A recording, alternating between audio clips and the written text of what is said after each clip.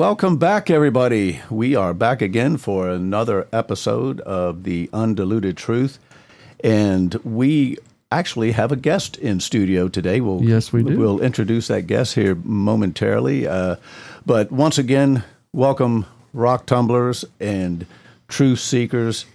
We are glad to be with you again today. We are going to be getting into the second part of Dr. Fleming's event 2021 that was done about a month or so ago in Dallas. This is filled with just unbelievable, spectacular information, and we're looking forward to getting into it and sharing that with you. But before we begin, I want to introduce Ben's dad. We'll call him Joe, mostly because that's his name. So, Joe, welcome. Joe is a medical technologist, and we are excited about some input that Joe will be bringing us today. I am, and I know that you will be as well. So, before we begin with our clips that we've got here, we've got several, and you know kind of how we roll. We'll run clips, we'll pause, and then expound on those. So, but before we do, we want to do a little recap of where we were last time leading up to here. We were really right in the middle of 1976 pandemic with the swine flu, and right. Mike Wallace and 60 Minutes was really doing some serious work. Got into conversations, mainly the one that will really stop you in your tracks was the one with the head of the CDC, Dr. David Sencer, and he really backed him into a corner. I mean, you had corruption, you had denial.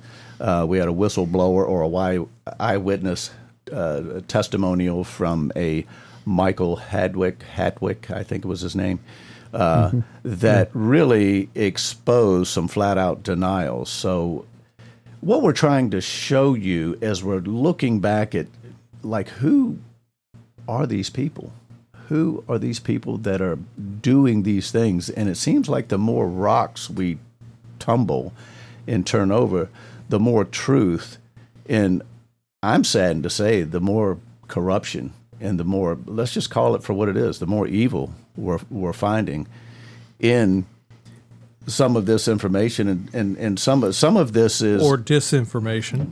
Yeah, it's information of disinformation, but it's exposing these people, and of course, as we know, the Bible says you'll know them how?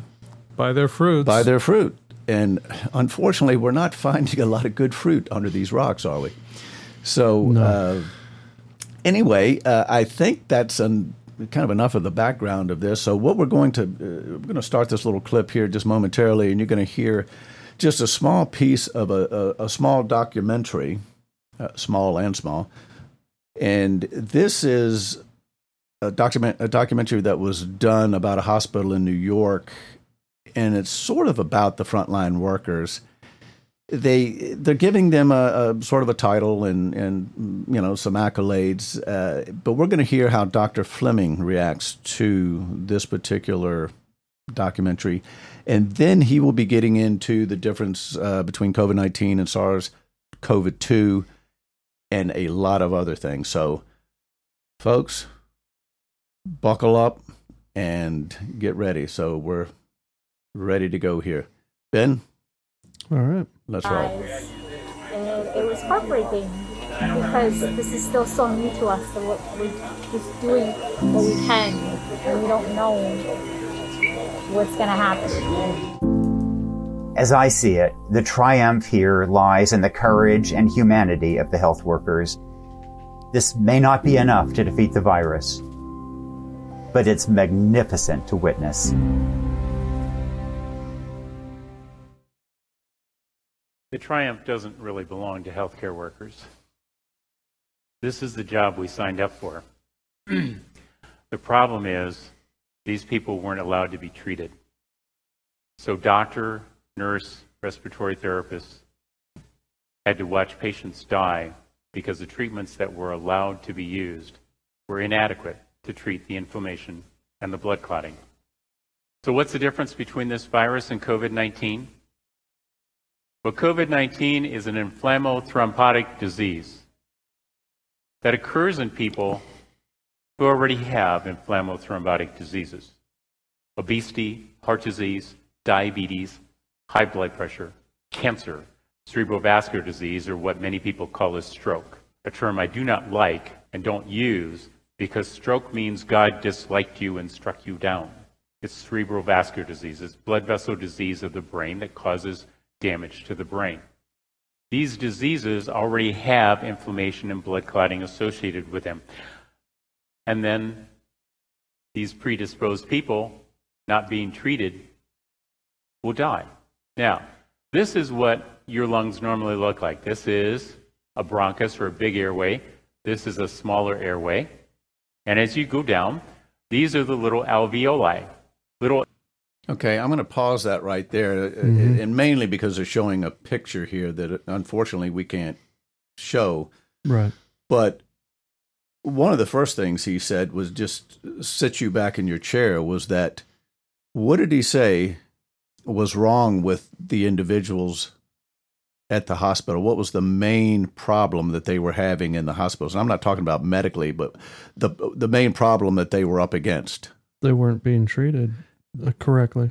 So the patients had that problem of they were not being treated. Now the doctors, and he's one, believe me, he's got a long list of accreditations, but what problems were the doctors having, the medical staff? They were not being allowed to practice medicine the way that they were taught. They were, to make it pure and simple, these individuals have a license to practice medicine, and when you're practicing medicine, it means every individual is different, so you have to figure out what's going on with that individual. That's why it's called a practice. It's not an exact science. Medicine is not an exact science. It's an art. And you get better at it the more you do it. But when somebody else comes along and tells me, you can't do it that way because we don't want you to use this particular thing, we want you to use this one over here, now all of a sudden you've limited my ability to do my job that I signed on for. Absolutely. And that comment, once again, Joe is in here with us today, a medical technologist, and that's his side of things, and he's right on point.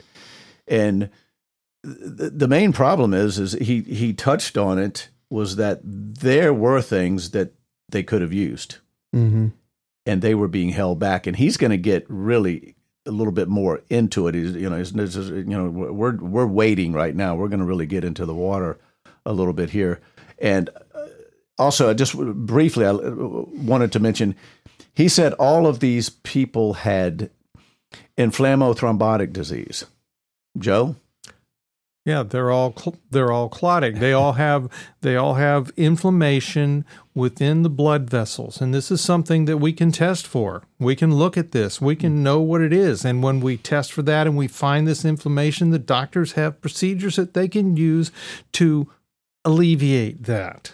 Absolutely. So as we go through, if you hear ITR, that's inflammothrombotic response, or ITD, inflammothrombotic disease.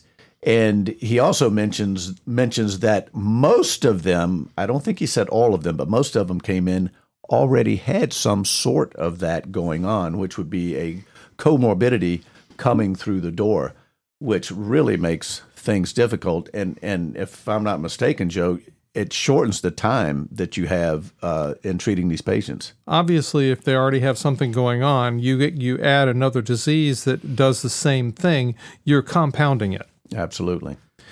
Okay, bear with us as we go through with, unfortunately, once again, we can't show you these pictures, but listen closely as Dr. Fleming explains what's going on here with the lung specifically. Okay, and here we go. Air sacs and the blood vessels. This is where the oxygen comes into your body, into the blood, and the carbon dioxide leaves. You can see how open this is. So much area to move oxygen in and out and carbon dioxide in and out. Okay? That's normal. This is what inflammothrombotic disease looks like. All filled up, big blood clot, So even if you had open airways and you form a blood clot, there's no movement. You can't get the blood in to get the oxygen and to take the carbon dioxide out. This is what the lungs look like on the outside. And the blood clots? Well, this is in the lungs. Pulmonary, because it's lung, and embolus, because it came from someplace else in the body and moved to the lungs. It's a pulmonary embolus. You get that, you die. Untreated, you die. Where does it come from? From your legs and other places. This is a deep venous thrombosis, which is our term for a blood clot in the veins, deep in the body, usually in the calves or the thighs. Forms there, and when it loosens up, it's an embolus. It's a moving blood clot. It gets to the lungs, you die. This is the prostate of one of these patients, and there's blood clots there. This is the heart, and that's inflammation. How do we know that? You can download this. August 2020, the Germans published this. Every one of the patients that they put in this study that they looked at with COVID-19 have these inflammation and blood clots. You can download it yourself. This is not a hidden secret. Okay. I think that's very important. Two things.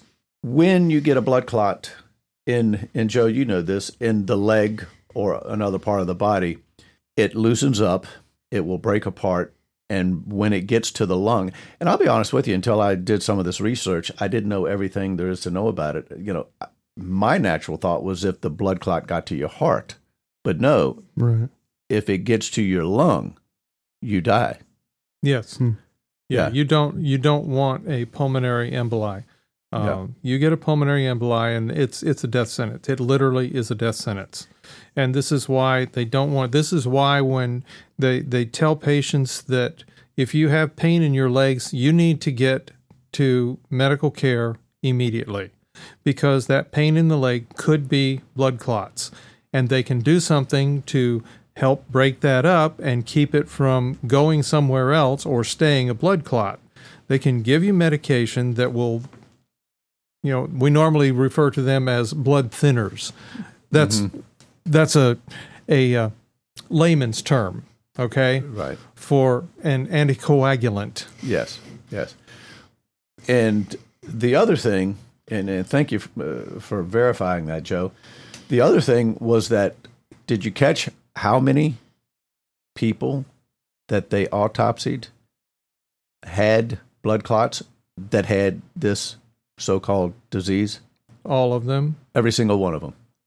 That struck me. I had no idea, but they looked at every one of those. And also, he emphasized, this isn't a secret.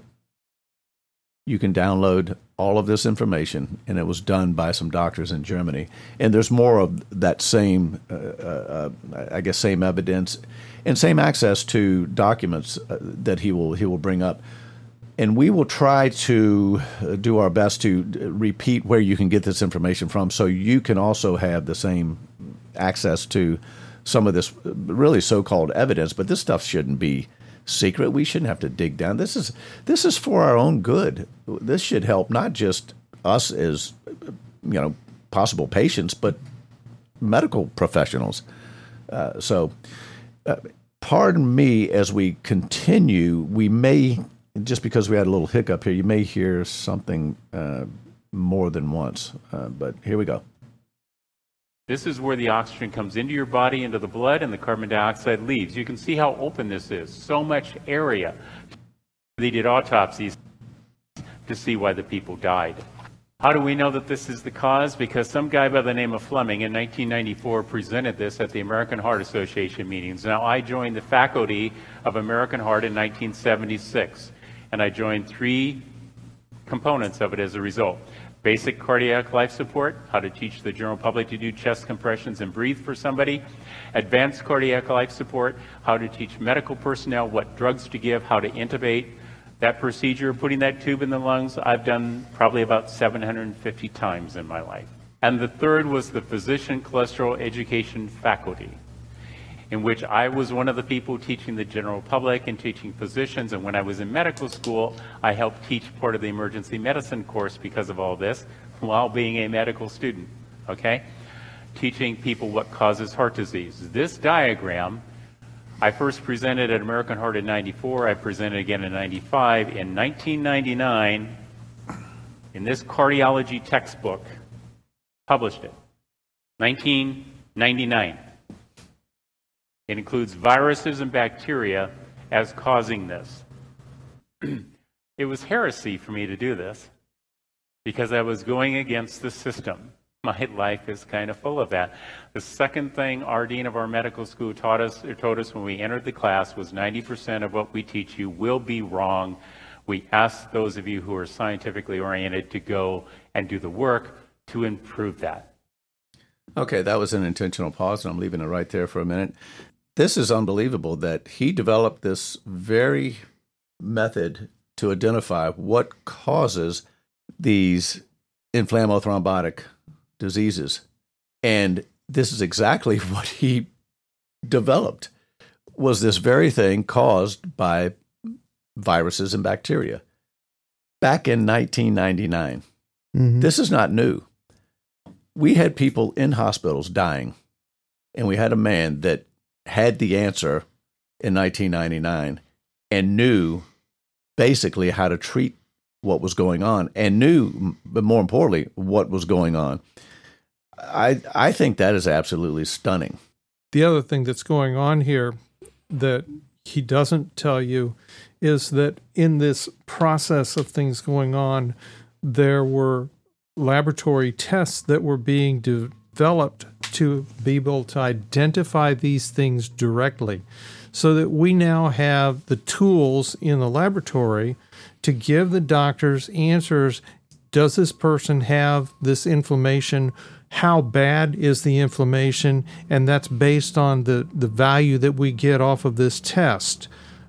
And we have a couple of them, but there's one primary one that we use for inflammatory type of situations. And we can use that to actually predict heart attacks. That's incredible.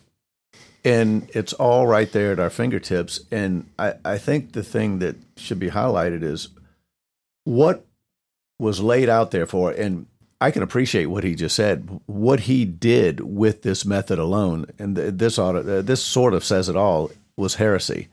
Now, why in God's green earth would what a doctor developed to help a patient and to save lives, how and why should that be heresy? That shows you the world we're living in. And, you know, God bless this man. He is out there in front. He's really risking his whole career and maybe even his life, I dare say. But there's more as we're moving through here, and you'll see what he does. He's not a man to just sit around, and we'll see what he does moving through. Okay, ready, and we're going again. I did. That. Okay, we're buffering. No, we're not. This is the pause in the actual video itself. They had a little glitch there. So and you can see that back going. Independent of how this happens, your immune system builds a reaction to it, and you get these blood clotting and inflammation occurring in people, particularly with these other health problems, who are not being treated. When I entered medical school, we had pulmonary patients come in who couldn't breathe with pneumonia, bronchitis, or COPD, or reactive airway disease, asthma. We put them on IV steroids and antibiotics immediately.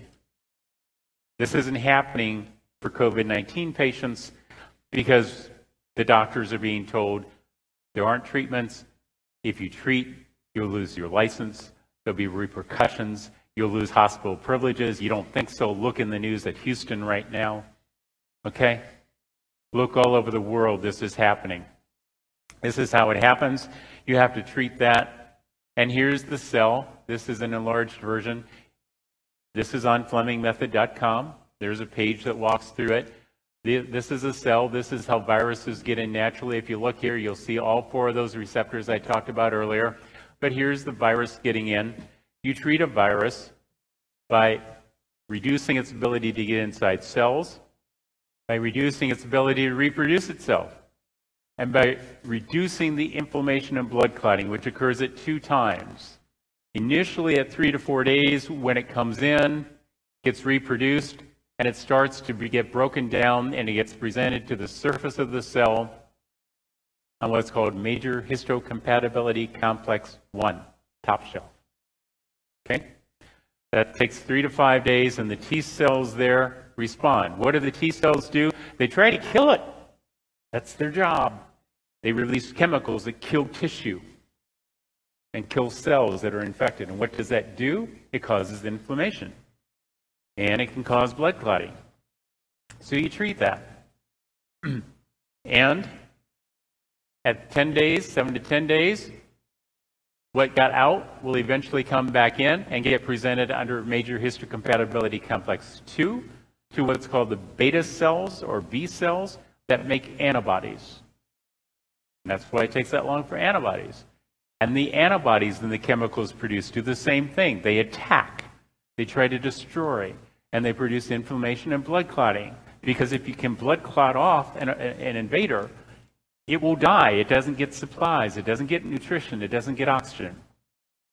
These things, these inflammothrombotic responses that I presented in the theory, are why the people with COVID-19 have been dying.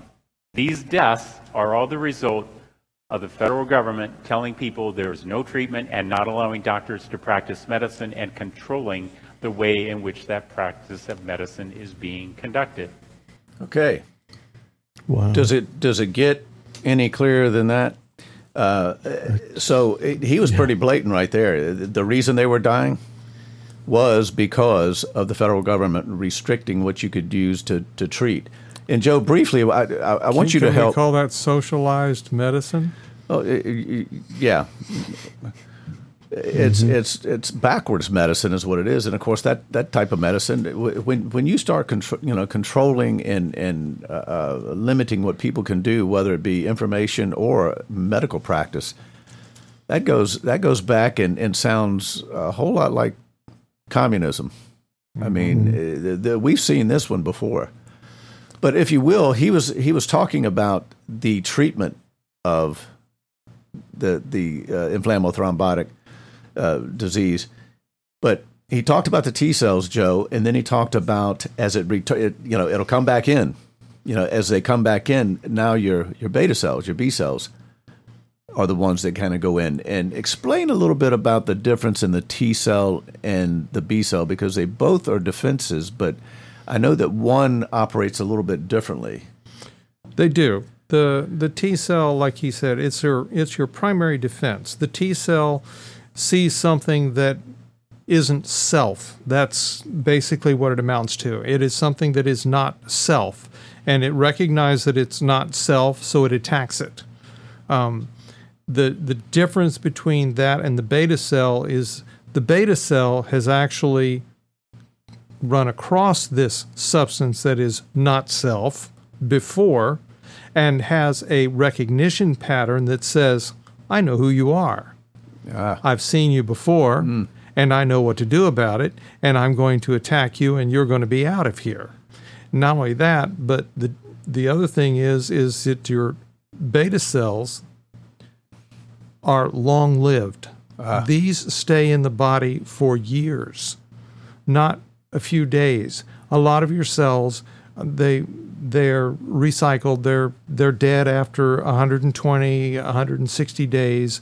They're gone. But your beta cells are with you for life. This is why when you get measles as a child, you don't get it later, because your beta cells recognize measles and they say, no, I've seen that before and you're not coming in. So that sort of clears it up. That they both are defense mechanisms, but the beta cells are more or less the memory bank that identifies intruders for ever how long they're there. And as you said, they're there for years upon years. So that in itself really, because we hear that, okay, once you've had a disease or a virus, that you're actually, because of these B cells, you're in a better position with them than you would be with a vaccine. Yes. Yeah, that makes perfect sense. And, that really And this is why the other types of vaccines that we've seen before, the smallpox vaccine, the vaccine that we've had for mumps, measles, and these were all attenuated bacterium. They were dead, in other words. They were not living. They couldn't create the disease, but they were that substance that were injected into the body. The T cells see them and do something with it and give the beta cells time to come along and look at it. Okay, and then they create this antibody that is now there because they've seen it. Yes. That makes perfect sense because they basically allow you to catch the virus and let the body do what it was designed to do. Mm-hmm. And the body is a magnificent thing because when the T cells attack this and do something with these viruses or these bacterium that come in there, they create something around it. And then we have these cells called monocytes that are phagocytes. They will eat these. They come along, they see this and say, oh, that's something I'm supposed to ingest. And they eat these little things and carry it out so that it gets taken out of the system. Unbelievable. Well, no. That's wonderfully believable. Very believable. Yeah. We shouldn't. So, well, Joe, thanks so much for that explanation. Very detailed. So, unfortunately, we're in a place, I think, that we have to kind of close this particular episode out, unfortunately. But we will be picking it up right about there because we have more that Dr. Fleming is going to get into. And he actually did a trial that I'm pretty certain that most of our listeners have never heard of. So anyway, with that being said, how much time do we have, Ben? Do we have, I think the way we closed out, I see Joe over there looking. Do you have that scripture about how we're fearfully and wonderfully made? That's what I was thinking of how, but yeah, you've got something over there. So you turn the pages. I'm looking for something specific, and that wasn't what I was looking for. So. Well, that was one of the things that I was thinking of. And the other thing is, we know the story of Paul when he hit, when the shipwrecked and they all hit the shore, and he has I guess we think is a poisonous adder or something on his arm, and he shakes it off, and everybody there thought, okay, it's only a matter of minutes here, and he's going to fall dead. Well, as we all know, Paul never fell dead. So we might say that, and this is metaphorically, but we might say that that's exactly what your beta cells would do. Kind of like, here comes a deadly adder. No problem. We've seen him before. And boom. So what? It nabbed me a little bit. Taken care of. That's kind of one of the analogies that I had, or comparisons. But I know that when you think about how we were made, God made us to fight these things off.